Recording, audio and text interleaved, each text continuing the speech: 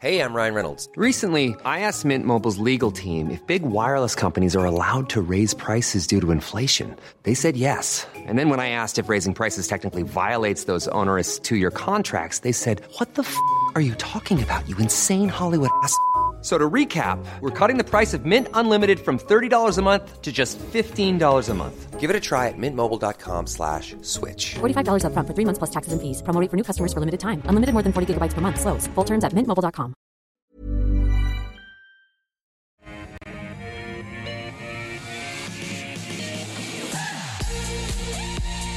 Hello, welcome back to AusBiz. I'm David Koch. Great to have your company for the next hour for the call. 10 stocks that you've suggested we take a look at. I put them to two experts and we do it all in 60 minutes. It's a lot of fun. It's incredibly informative, particularly with these two as part of our expert panel.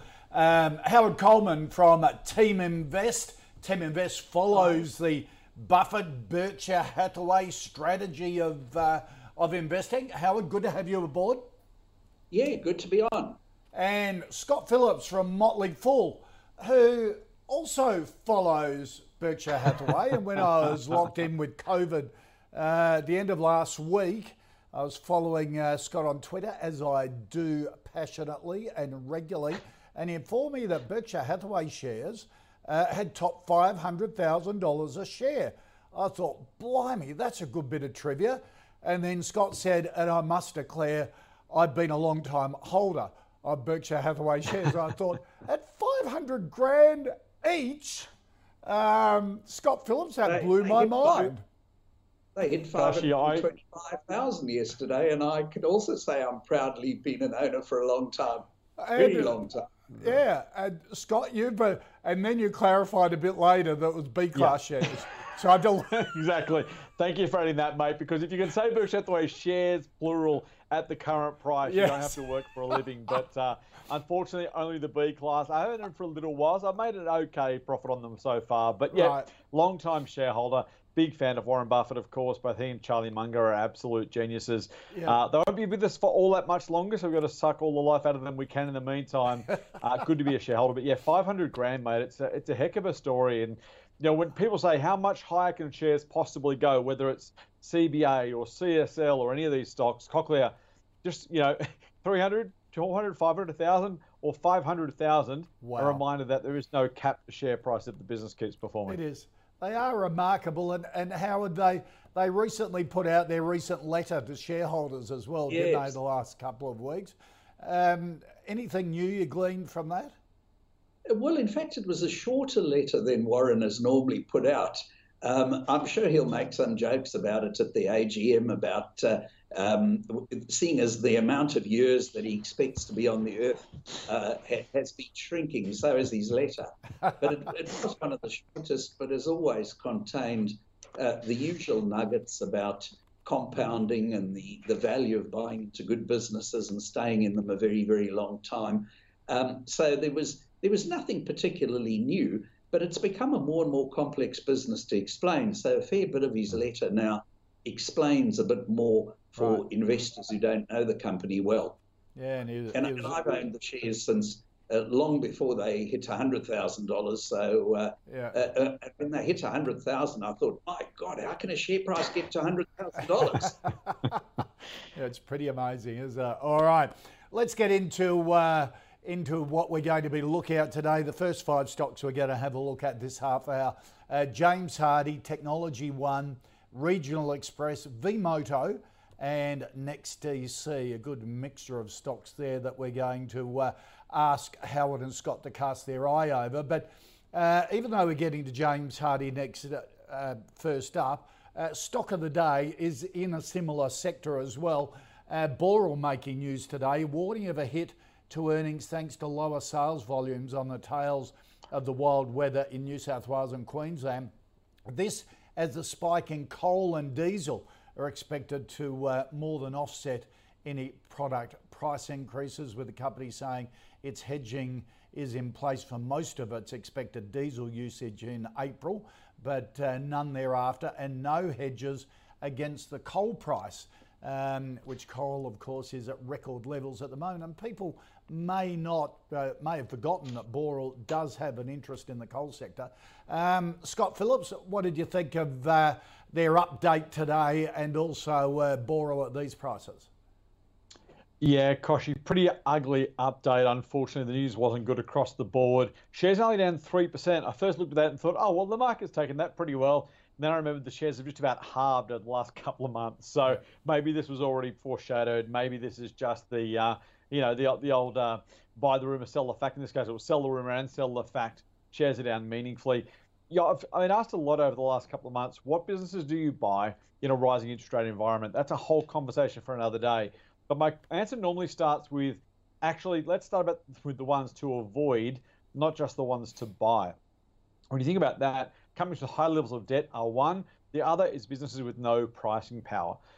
Boral, unfortunately, is that sort of business. Very, very difficult to get pricing power. With rising costs, as you mentioned, very hard to justify or to get through sufficient price increases to cover the increase in costs. Add the rainfall, as you say, that's a one-off, that's okay.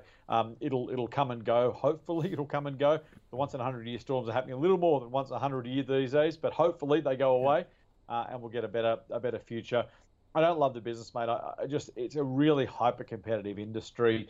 They've tried their best. I am heartened that Kerry Stokes taken a decent chunk of it, and Seven will be very, very keen to make sure they are, sort of calling or reading the riot act, maybe is a better way to put it, in the Boral boardroom. But for now, I think one best left on the shelf. Yeah. Howard, what do you think of the update? Because they did return capital, didn't they, after they sold the US business and dividends and things like that, which sort of cushions that big drop in the share price chart a little bit.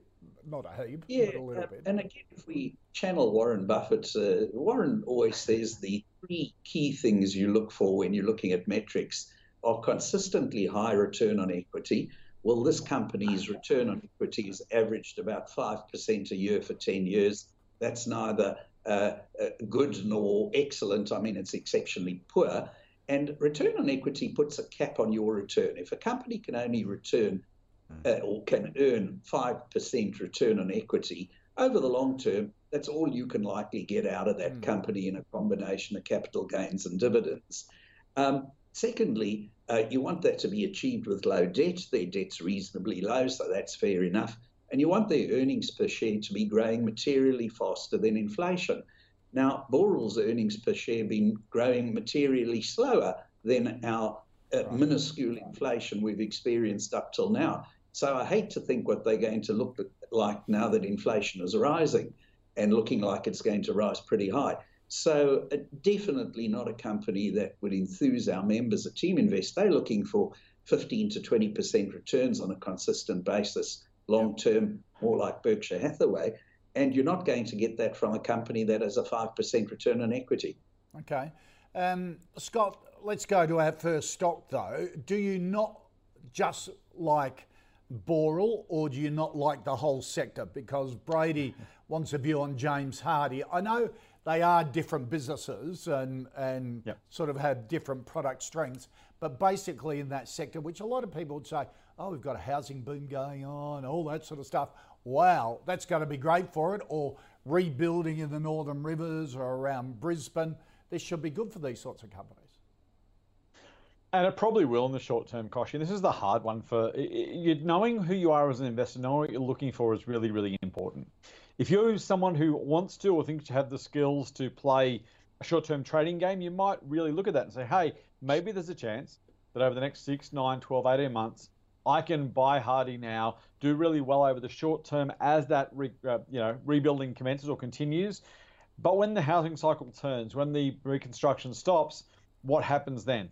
You've got to time your entry, time your exit. I'm not even sure it's possible. And I have got to say, I haven't looked at anything around technicals or trading. It's not my thing. So maybe that's possible. The long-term risk, the long-term challenge is, as Howard's already mentioned, this is an industry, generally speaking, plagued by low returns.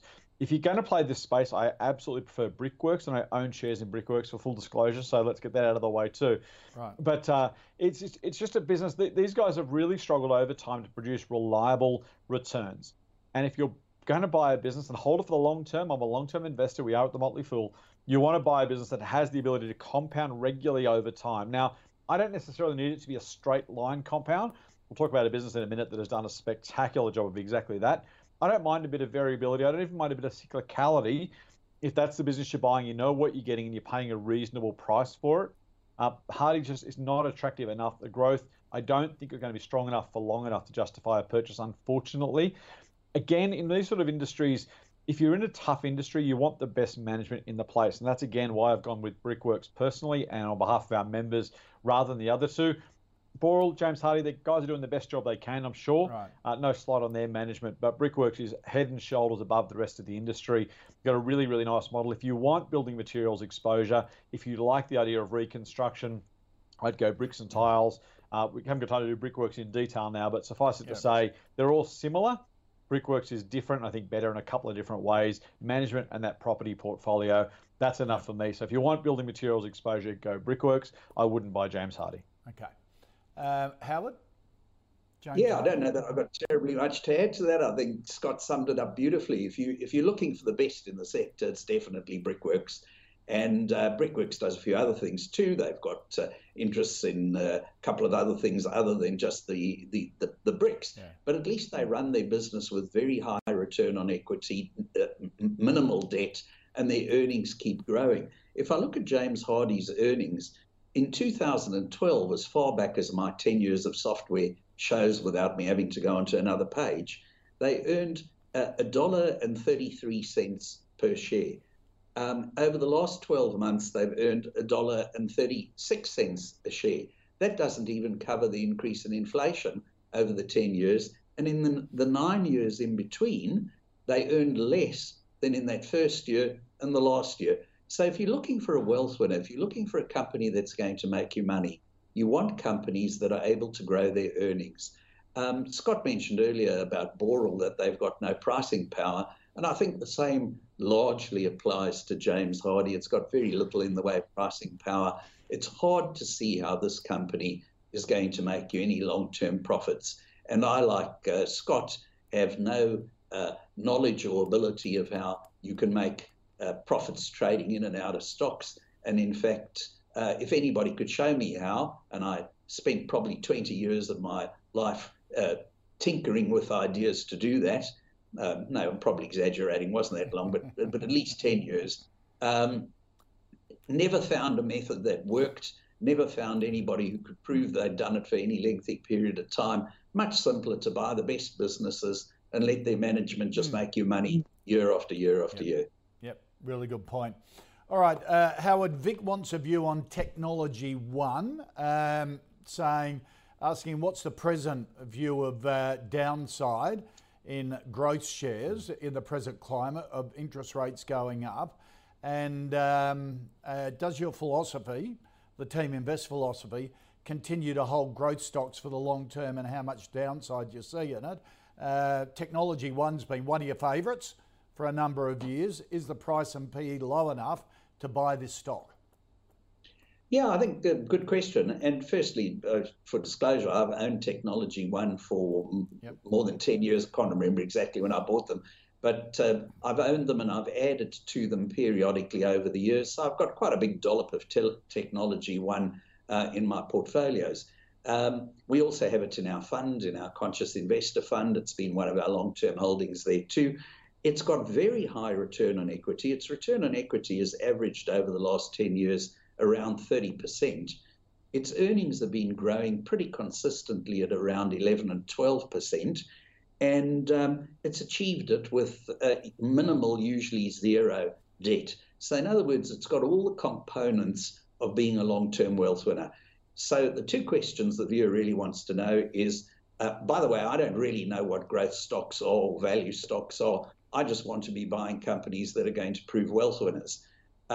So putting aside whether it's a growth stock or it isn't a growth stock, its earnings are growing, but its PE ratio is quite high, looking at its historic PE ratio.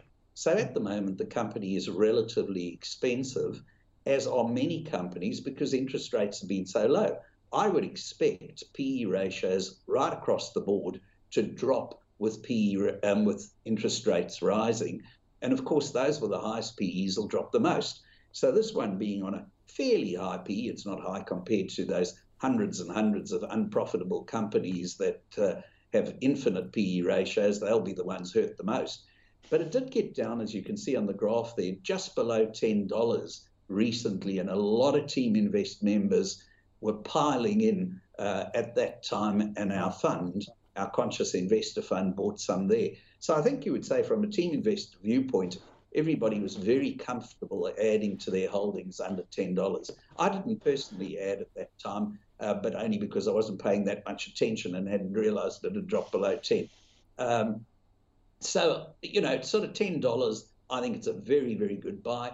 But because it's growing its earnings at 12% a year, even if you overpaid a bit, in the long term, you'll be fine. Right. Okay. Scott, Technology One? Yeah, I've struggled with Tech One's PE. Howard's done a wonderful job explaining the kind of mechanism of price over time. And at 46 odd times earnings, you're paying a lot for a business that is in that. Look, here's the thing. It's a really high quality business. So it's always important to separate the business from the shares and then try and combine that back again. Do I like Technology One's business? I love that business. If you look at, I mentioned at the top, if you look at the earnings growth of that, the chart is phenomenal. Honestly, you would almost swear someone had managed that or almost produced it out of an Excel spreadsheet. It is just an absolute straight line, bottom left, top right. It's exactly what you want from a business. The question or the challenge for a lot of these high quality companies, by the way, they become a rod for their own back because investors love that look so much. They absolutely pile in. ARB, Fleetwood back in the day was another one of those businesses. And the old ALS, the ones that become the almost the old articles of faith, the old stalwarts, get grabbed by retail investors who say, oh, thank goodness I found a high quality business. I love it. I'm going to hold it. It's going to be great. It might be. And that's when you then got to overlay the share price. To Howard's point, this one I think it's just too expensive for me. I love the business. I've wanted to own it for years now. It's gone up over that time, so maybe I'm the silly one for not buying the shares when they were cheaper. But at 46 times earnings, the question for investors is, can you justify the price you're paying based on future earnings? And I don't think you can, not with Technology One. At a lower price, I can't wait to buy the shares.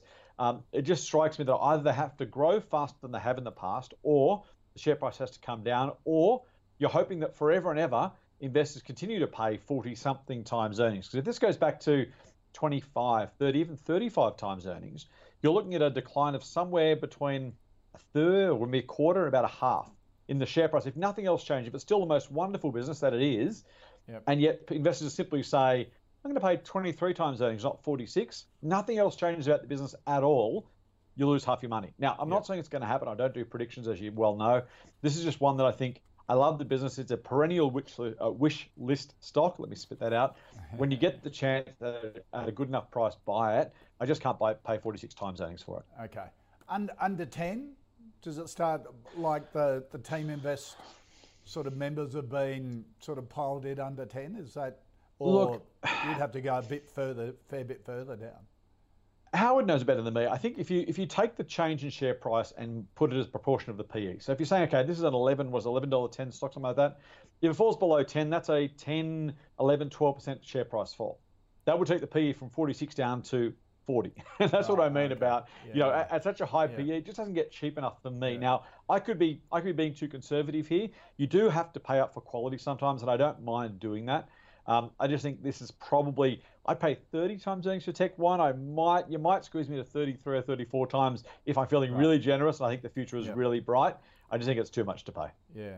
And by the way, I'm certainly not disagreeing with Scott's great business, very expensive. And if you look at it from a different point of view, what you can say to yourself is you can say, if I buy it and I pay, for instance, a 40 PE, which is roughly what we're talking about, it is expensive. There's no question of that. But if its earnings are growing at 12, 13, somewhere around that percent per year, over 5 years, the earnings will roughly have doubled anyway. So if the earnings have doubled in 5 years, if the PE halves, I wouldn't have lost any money and I'll still be in a great business. But I probably won't be super enthused about that investment over that time. Over 10 years, I'll end up being enthused. So if you are going to buy any company with a very high PE, you've got to be prepared to hold it a long, long, long time. Yeah, and you lay over a common theme from a lot of our experts on the call here recently saying be careful about that tech sector, tech stocks until the middle of the year, likely to be another step down. So hold your fire, but as Scott and Howard been saying, it's a great business, keep it on your watch list. Absolutely. There'll be a position to buy in the future, just be a bit patient. Absolutely. Let's go to a totally different sector, airline sector. Warren Buffett said he'd never invest in airlines. Howard, Regional Express, Camille wants to know, would you invest in this airline? No, I wouldn't, or any airline for that matter. Warren, in fact, like Todd and Ted, the two people he's got doing running portfolios within the group now, has bought into and since sold a couple of airlines. He bought in when the beginning of COVID and everybody was crying about airlines and sold out. But, airlines overall around the world have earned a negative amount of profits for their shareholders in the period since the Wright brothers first flew. So as Buffett often says, he would love to think that if he'd had the foresight when the Wright brothers flew to have shot them down on behalf of investors, he would have been doing investors a really good service. Airlines are terrible businesses, and there's a very good reason why. Hugely capital intensive. You buy these incredibly expensive airplanes. You then need a lot of infrastructure to run them and staff. And really, you're selling a commodity because your bum on a seat on one plane doesn't feel much different to your bum on a seat in another plane. They may give you fractionally better food, but the food's certainly not wonderful food anyway. They may give you a fractionally better seat. It's a teeny bit more comfortable. But really, people buy airline tickets largely on price. And because of that, they're price takers, not price makers, with high capital costs. And every time they have a plane that's not quite full, they're not making any money. Yeah. So, terrible business. Yeah. Scott? Yeah, I can't disagree. The funny thing about Buffett is he made the comment about having a phone number to call Aeroholics Anonymous if you ever thought about buying an airline again. And this was before he bought the last lot that Howard's already mentioned. So he's human like the rest of us. Not only made the mistake once, he made the same mistake again and lost even more money the second time. It's a really here's the thing. One thing I think is really important as an investor to think about. Excuse me, let me spit that out too. Is a kind of approach. You're only as profitable as your least rational competitor allows you. Take that prism, right? To Howard's point, there's nothing about airlines that needs to be a bad business, except they are absolutely overstuffed with capacity and always have been. If all of a sudden we ran out of airplanes, airlines would be a wonderful business because there'd be more demand than supply. It just turns out that people can't help themselves. Governments, billionaires and others can't help themselves but launch an airline and then add more capacity. And there's always been overcapacity for decades, for 50 years. There's been overcapacity. There's no reason why it needs to necessarily be that way. It just is. And to Howard's point, when you understand the business model of an individual business and then the competitive dynamics of an industry, it gives you a sense of how much money there is to go around and whether you can justify it. Yep. And with airlines, you simply just can't justify it. Rex is a really difficult one. It's been all over the place business-wise. Profits it's actually been profitable for 9 of the last 10 years. Unfortunately, the last year was when it wasn't profitable for, and it's been up and down. Profits have gone from 6 or 7 cents a share up to about 30 cents a share in 2020, and then last year fell to be a small loss. Trying to price that is really, really difficult. And normally I would say there's a price for most assets. I think that's largely true. But the question for any investor is what happens now that Qantas and Virgin are back in the air? What happens now that Alliance Aviation, another competitor, is trying to get business there? There is too much capacity to go around. There almost always has been. And it really always doesn't matter which airline you buy in that scenario. You're going to be very, very, very lucky to make a dollar. I think Qantas is trading roughly at the same price that Jeff Dixon wanted to take it over, 15 years ago? Rex isn't trading much better. I think I wrote an article about Rex when I first started the Motley for 11 years ago, and it was trading about $1 at that point. Now it's $1.25. It's just a really, really tough industry. Just avoid it. There's many, many better places for your money. I wouldn't put it in airlines. Yep. Oil prices, the biggest costs, which go up at somebody else's decision. And also, particularly Qantas, a lot of the other overseas airlines as competitors are owned by countries who are prepared to subsidise it just to get tourists in for the flow and effect of the economy. So you're up against that. I agree. It's a really complex sector. Scott, Wayne wants a view on V-Moto. We've got to talk electric motorbikes and mopeds. Wayne says they've had positive improving revenue and profits over the last 4 years, continue to increase market share through an increasing distribution network. However, its share price keeps being beaten down. Is it because it's based in China and their manufacturing is there and they lack board experience? What do you think of V-Moto, and does Wayne have a couple of good points there? Yeah, I think he does. It's a really challenging one, V-Moto, for all the reasons you talked about, Koshi. And this is where, again, separating the business from the share price is so vital. As an investor, start with the business, work out whether you like it, whether you think it's going to work. Because as Howard said, if you own a business for long enough, you will get the returns of the business itself rather than the share price. It's not an excuse to buy just anything or an excuse to pay way too much. Neither of us are saying that. What we're saying is, over time, if the business gets it right, it'll justify a whole lot of valuation sins. So that's the first starting point. V-Moto seems to be doing reasonably well. If you look at the numbers, they lost to 14 in 2016. They lost a little bit less in 2017, and they've made increasing amounts of profit since then. Revenue is growing, as Wayne said. There's a lot to like about V-Moto, the business. The challenge, and this is electric bikes and scooters, it's a difficult one to try and work out what the future looks like for this industry. Speaking of bad industries, the car manufacturing business is almost as bad, generally speaking, as airlines. Motorbikes aren't all that different. It's just a really, really crowded sector. Harley for a while was a great bike maker because it had that brand premium. Even Harley in recent years has come under some share price and business stress as it tries to retool itself for the new consumer. It's just a really, really difficult one. Again, same sort of thing. Super capital intensive, very high unit price. Got to try and convince customers to pay more for yours than somebody else's. That's a really, really tough thing. Why is V-Moto's share price falling? I'm going to make a speculation here. It's not particularly useful, but let's go with it. That it's basically a story of the price having been too expensive in the past rather than necessarily being too cheap now. Remember, when a share price falls, we look backwards and say, well, from point X, call it a year ago, it's fallen, therefore something must be wrong with the business or something must have gone badly. The question we should ask ourselves is, was that starting point ever reasonable in the first place? Because you can have a terrible business that goes up because it was too cheap. You can have a fantastic business. Berkshire, we'll talk about that again. It's fallen 50% from top to bottom, I think at least 3 times in its history. Was Berkshire ever a bad business? No. Was it ever overvalued? Yes. Was it ever undervalued? Absolutely. So when we talk about the share price movement, we're talking about the investor sentiment and decision-making, not the business itself. Bottom line, I like V-Moto a bit as a business. It's doing the right things. It's growing nicely. You can't ask more from the company itself than what it's doing. So I'm going to keep this one on my watch list as well. It's a small cap. It's going to be super volatile. China is an absolutely a risk and an issue.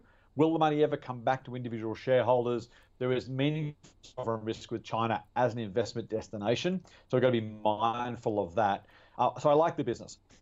At 14 times earnings, it's not even that expensive.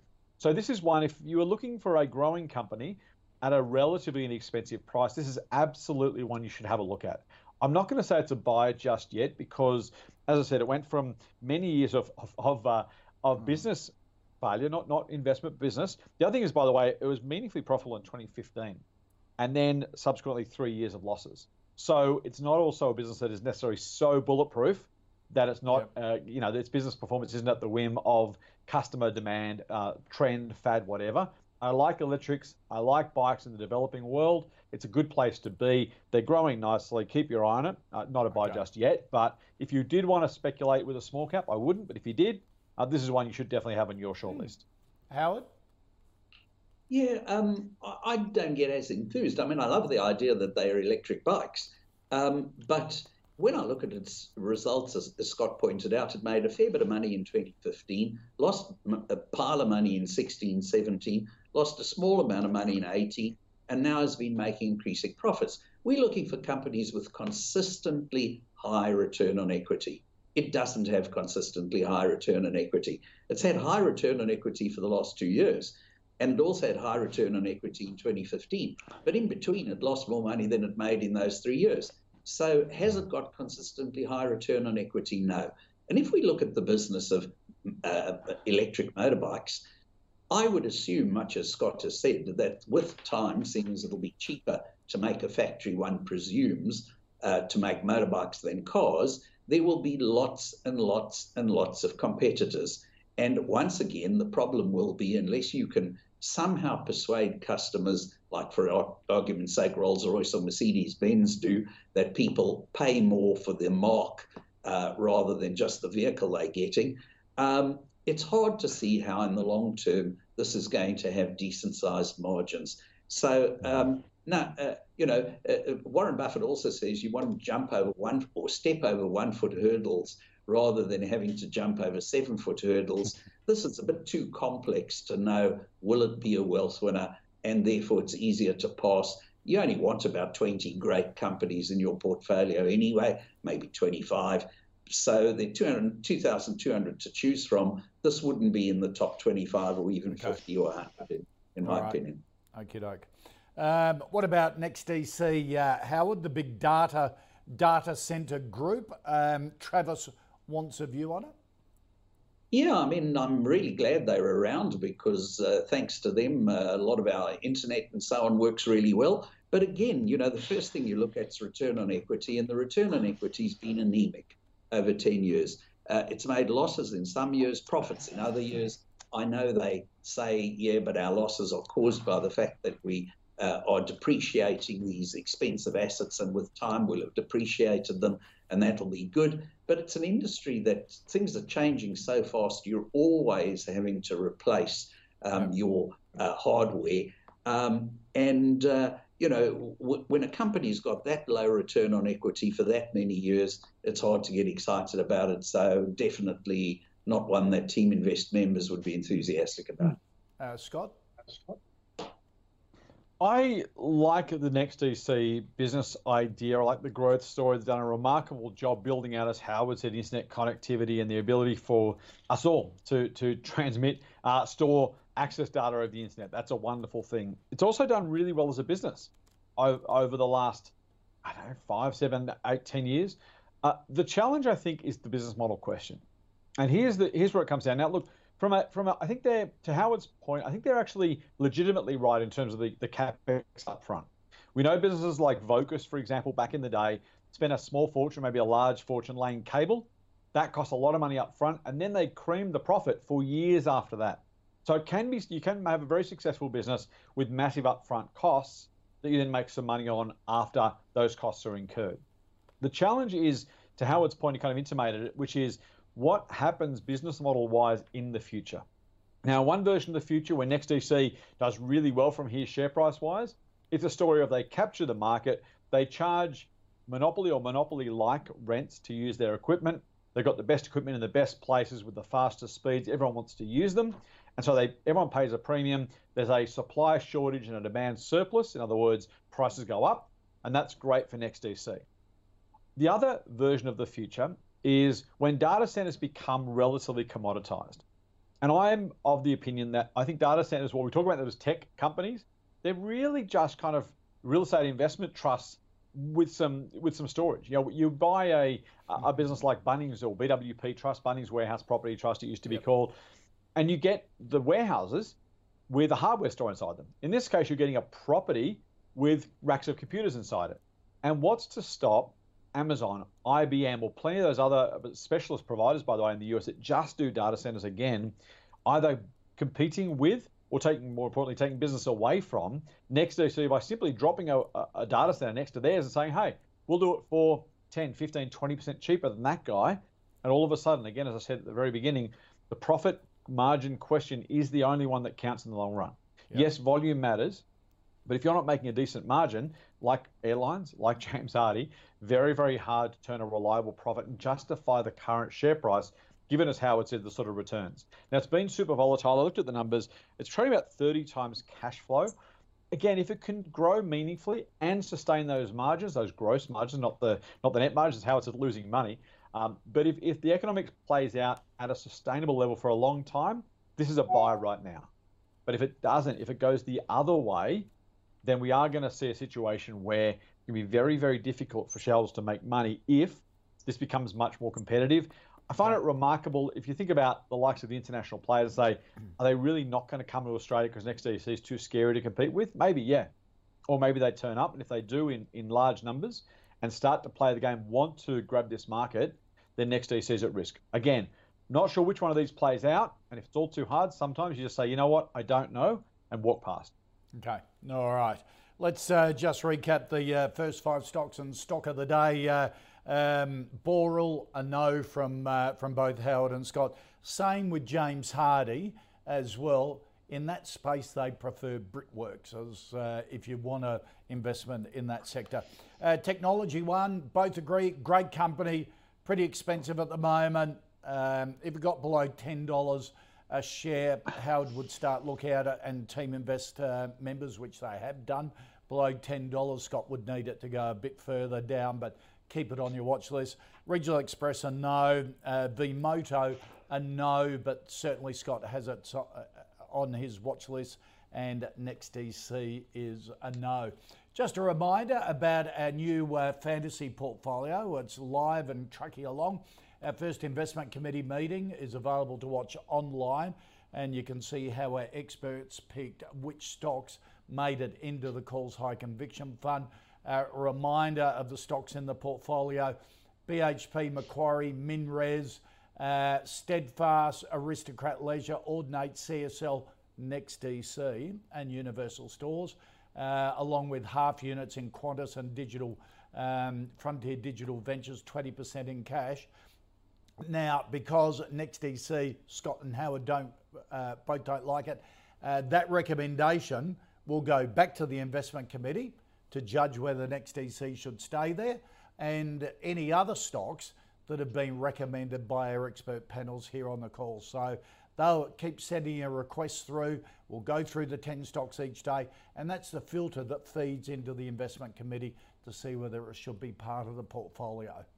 At CMC, we've been in the game for a while, and although a lot of things have changed, our mentality hasn't. We aim to give experienced traders the best trading experience, like our expert platform with its second-to-none trading tools. Plus, our pricing is completely transparent. That's why people who've been trading for a long time stay with us for a long time. So if you're serious about trading, switch to the market leader trusted for over 30 years. Trade CFDs your way at cmcmarkets.com. You don't own underlying assets. Consider relevant PDS and TMD or information memorandum for CMC Pro accounts at our website. Of the call, will we take a look at Sonic Healthcare, Harvey Norman, Domain, Cube, and also QBE.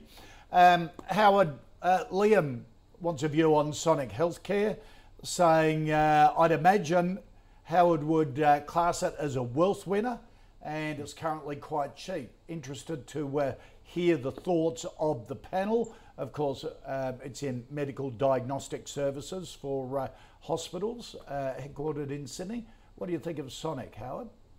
Yeah, I think just for clarification, a wealth winner is a company with consistently high return on equity, achieved with little or no debt, and where the earnings have been growing consistently over a number of years. So on that basis, Sonic's got reasonably high return on equity. It's not at a level that we jump up and down with enthusiasm, but it passes our filters 9 of the 10 years. So 1 year was a bit below 10%. All the other years have been round about 11 and 12, occasionally got closer to 13 than 12, except for the last year, 2021, where it more than doubled and return on equity was 20%. Now, what did that come from? It came from effectively COVID, where suddenly vast numbers of PCR tests were being done, and that gave an enormous boost to Sonic's business. So the earnings per share, the same thing happened. Earnings per share had been growing slowly, but consistently, which was good, round about 6 or so, 7% a year. Suddenly it shot up dramatically because of the last year. And the question is that sustainable? Now, we already know that the number of PCR tests has been reducing again, and the likelihood is that's going to go down to a much, much smaller number as there becomes less concern about COVID. I'm assuming, I could be wrong, but we seem to be on the exit stage from this pandemic. So when you look at its PE ratio, it looks like it's on a very cheap PE of 11 or 11.6 or so. However, that's based on earnings being roughly double all the previous years or double where we would have expected it to be. So probably you'd say that's on a PE of about 22. So the last thing about a potential wealth winner is you've got to be able to buy it at a reasonable price. It's probably reasonable. I wouldn't call it exceptionally cheap, but if you look back through history, you've been able to buy it in most years on a PE in the high teens. So if you say its probable PE now is a little over 20, it's maybe a teeny bit expensive. Not a rapidly growing wealth winner, but it has passed our filters almost every year. I don't think too many Team Invest members own it. They always feel that although it's one of the 50, 60 odd companies that pass our filters, there are always better ones that seem to come up in the top 20 and 30. So a very, very good company. You could do a hell of a lot worse than investing in it, but not one of our top choices, but very good business. Okay. Scott? I'll try not to say what Howard said, Koshy, but what Howard said. It's a really difficult one because that PE looks really cheap. And I did the same. I had a double take. I thought, wow, Sonic's getting cheap. A business like this is growing moderately. Again, very decent, workman-like business. This is, right up the middle of just getting it done year after year until last year when, of course, everything went bananas. And it's simply not going to continue. And the question, I guess, for investors right now is, do you want to pay 12 times last year's earnings, assuming they're continuing? Or do you say it's 20-something times moderate level of earnings? There's not a lot of cyclicality there, so that base level of earnings is probably reasonable. You've got to be a little bit careful with businesses that grow quickly because they tend to fall into the trap of letting their costs grow as well. And then Blackmores is a great example of this.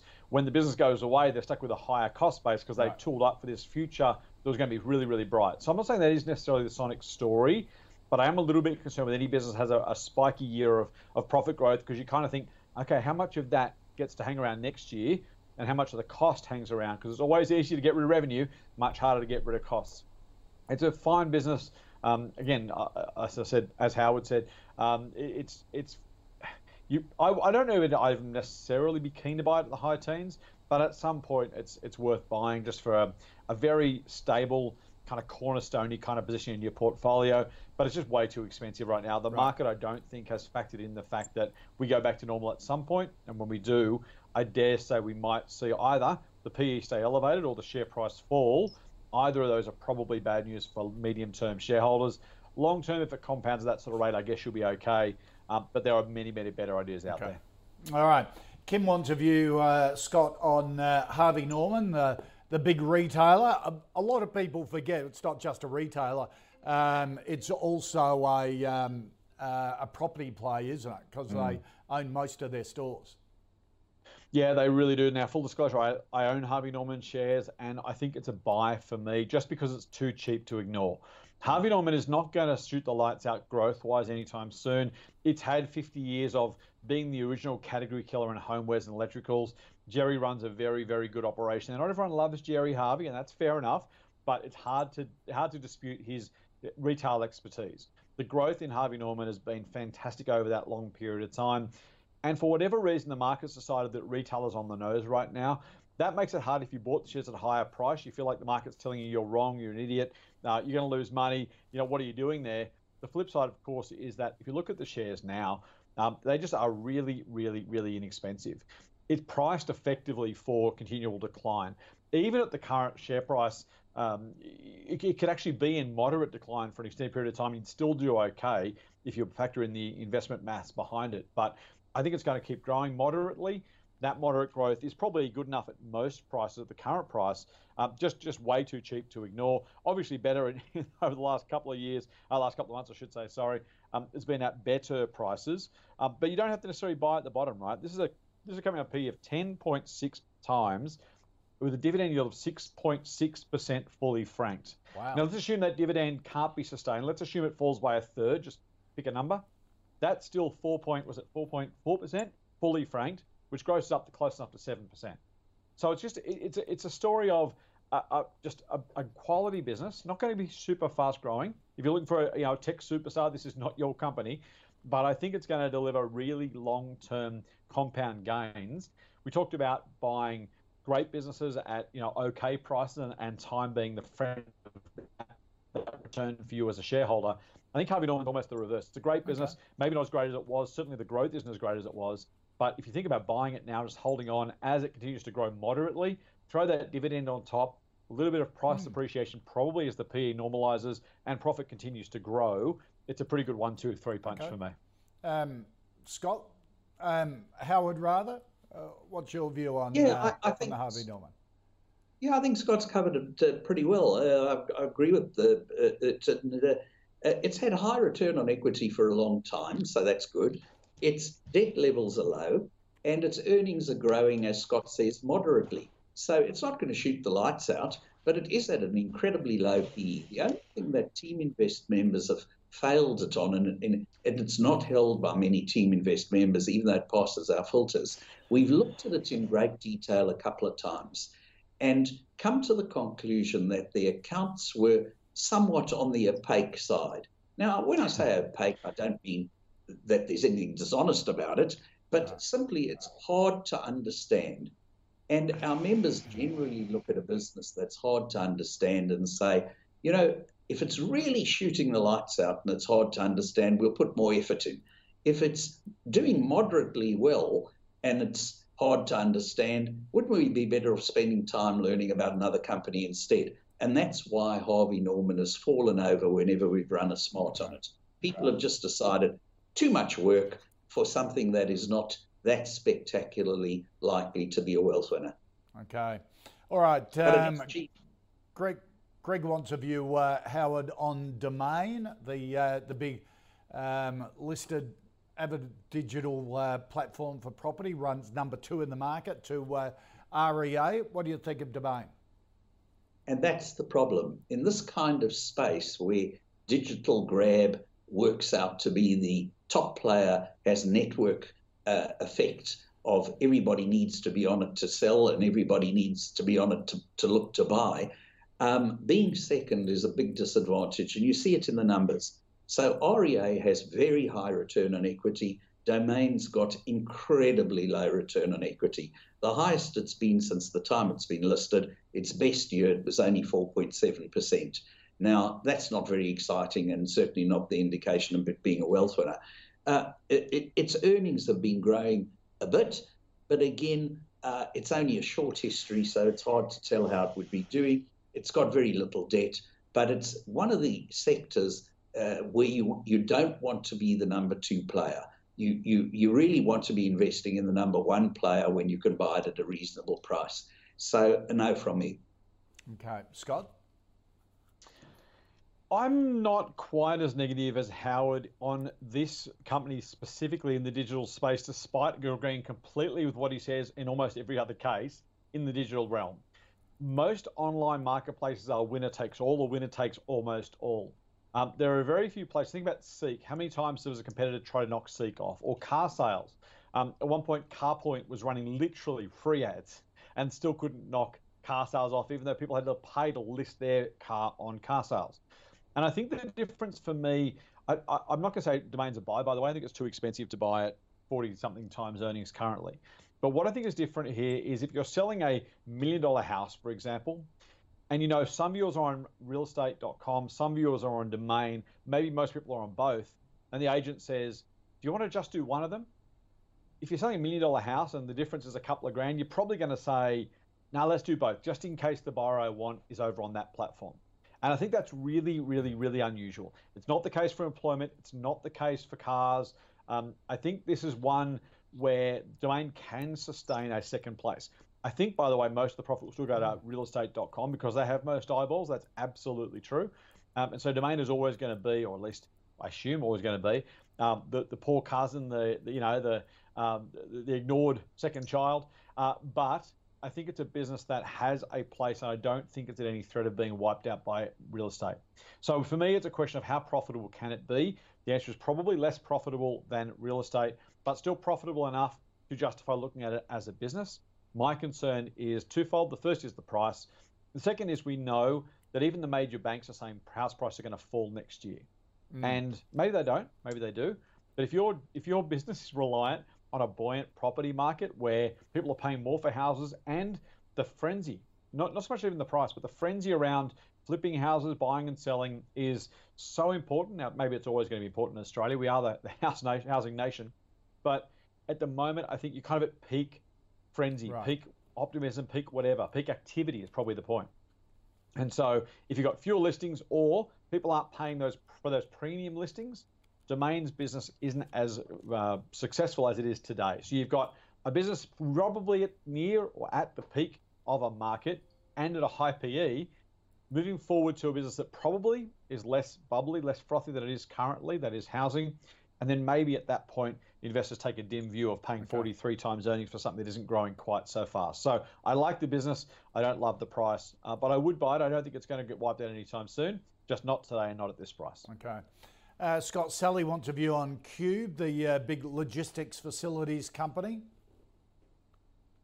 So I don't mind logistics, but again, this is one of those businesses with very little in the way of differentiation. Cube will say, of course, every business we talk about, by the way, will tell us how great they are, why they're unique, why they're different, why they can justify higher prices. And then you look at the balance sheet, you look at the P&L and say, show me the money. Where's the evidence? And Cube's story, profit-wise, has been all over the place over the past 10 years. It's a business that has been, it had 3 really great years. The last of these years was last year, by the way, which is another sign. Like Sonic, you should be a little bit careful of the PE. But even then, the PE is still 31 times that number. Wow. But for 8 of the last 10 years, or 7 of the last 10 years, profits were lower than last year. So it's a little bit cyclical. It's a little bit volatile, a little bit variable. And you've got a business that really is all over the place. In fact, 4 years ago, profit was less than almost about a third of what it was last year. So you look at PE and say, how much do you pay for a business with that sort of earnings volatility? And the normal answer is you try and take an average over the cycle. Now, you can simply ignore it and say, look, I don't know too hard. That's completely reasonable. Or if you said to it, okay, how would I price it? You'd say, well, let's take an average price, average earnings level, I should say, over that period of time, over 5, 7, 10 years, and say, what's it likely to earn over an economic cycle or over an extended period of time? How much would I pay for that? And am I happy to ride the wave of the share price volatility in the meantime? If the answer to all those things is yes, you're probably going to pay, I don't know, for a business that isn't really growing structurally, maybe 15, 16 times. And yet they're currently asking 31 times, or shareholders are, asking 31 times earnings for a business that last year doubled profit. Now, the upside here is maybe this is the beginning of a new future. You can never rule it out, right? We have to look back and say, what's it done? And then understand the strategy and look forward and say, is it likely the future is better or worse or the same as the past? Looking at Cube right now, there's not enough evidence to believe that this is some new sustainable level of profit. It's far more likely, in my view, that the average yearly future profit is less than last year's number, and that makes it even more expensive than it looks. I don't dislike the business. It's done a nice job building it. It's just not worth buying at this price. Howard? Yeah, I think that's a terrific summary from Scott. And when you look at its return on equity, it bears out what Scott says about, every business says they've got wonderful moats and they can differentiate themselves from their competitors. And then you look at the numbers and you see, well, they obviously can't, because they've never had return on equity in the 10 years 1 year, 1 year in 10, they've had return on equity of more than 10%. Most of the time it's been far, far, far lower than that. Okay. If they were really able to differentiate themselves, they'd have higher return on equity. So, and as Scott points out, the earnings have been all over the place. So how would you predict it? Our members would simply look at this and say, there's easy money to make elsewhere. Why bother with this one? Okay. We'll have to do this last stock that Paul wants us to look at reasonably quickly, gents, because we're running out of time. Howard, Paul wants a view on QBE Insurance, the general insurer that is the ugly duckling turning into a bit of a swan with rising interest rates. Probably not. The rising interest rates will help all insurers, but somehow insurers, in order to win business, this word win business away from their competitors, always seem to want to price risk at less than it costs, in the hope that somehow or other they'll get lucky and the risks won't occur and they'll make the money out of the float that they invest. Now, the float will do better in the next few years because interest rates are rising, but insurance companies seem wedded to this idea of we have to have more volume even if we have to price our premiums at less than it costs us. So it's a bit like the airline industry in a way, in that way. They get so hung up on having float because Buffett's done so well with float that they actually price their premiums too low. Buffett's companies don't. So a no from me. Okay, so that's the difference, Scott. I was going to say Warren Buffett makes a lot of money out of insurance companies, but they set their premiums well. Correct. Profit. Yeah, Buffett has the benefit of not needing to chase yearly gains in insurance premiums to justify himself to the market. Yeah. And so he just will simply not write a policy if he can't get a good enough price and just let it go. Yeah. And the insurance business will be down year on year, top line wise, in terms of premiums written. He's like, I don't care. I'm not banking revenue here. I'm banking profit. The other insurers tend to say, well, we've got to grow on last year. The market expects this and that. Yeah. Pricing's hard, but I guess we'll have to just swallow it and do what we have to do. There's an institutional imperative in a lot of businesses, not just insurers, by the way, but in this business, it's a really, really tough one to overcome. I don't like QBE much at all. If you're going to play this space, I think I'd go IAG over QBE. I don't have a problem with ignoring both, though. You don't have to take a view in any industry. You don't have to do a no as I can have two of everything. So, no, give QBE a miss. Okay. Scott Phillips from Motley Fool, always great to have you on. Thank you, sir. Thanks, likewise, Howard Coleman from Team Invest. Have a good rest of the week, Joe. Thank you. Let's recount the final five stocks. Sonic, a no from both. Scott does like Harvey Norman. Howard doesn't. A no on Domain, a no on Cube, and a no on QBE. If you've got any stocks you'd like us to take a look at, flick them in an email to me at thecall@ausbiz.com.au or tweet us using the Ausbiz TV handle. Check out all the stocks in the calls portfolio at ausbiz.co/portfolio.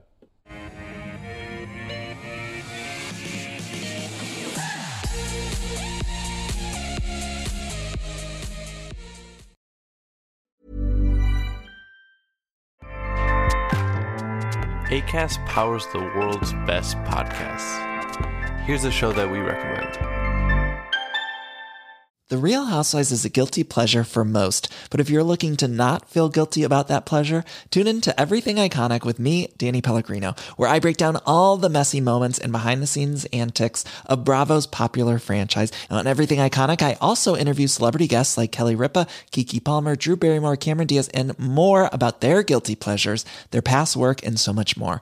So if you're pop culture obsessed and find yourself watching way too much reality TV like me, tune in to Everything Iconic with Danny Pellegrino, wherever you listen to podcasts. Acast helps creators launch, grow, and monetize their podcasts everywhere. Acast.com.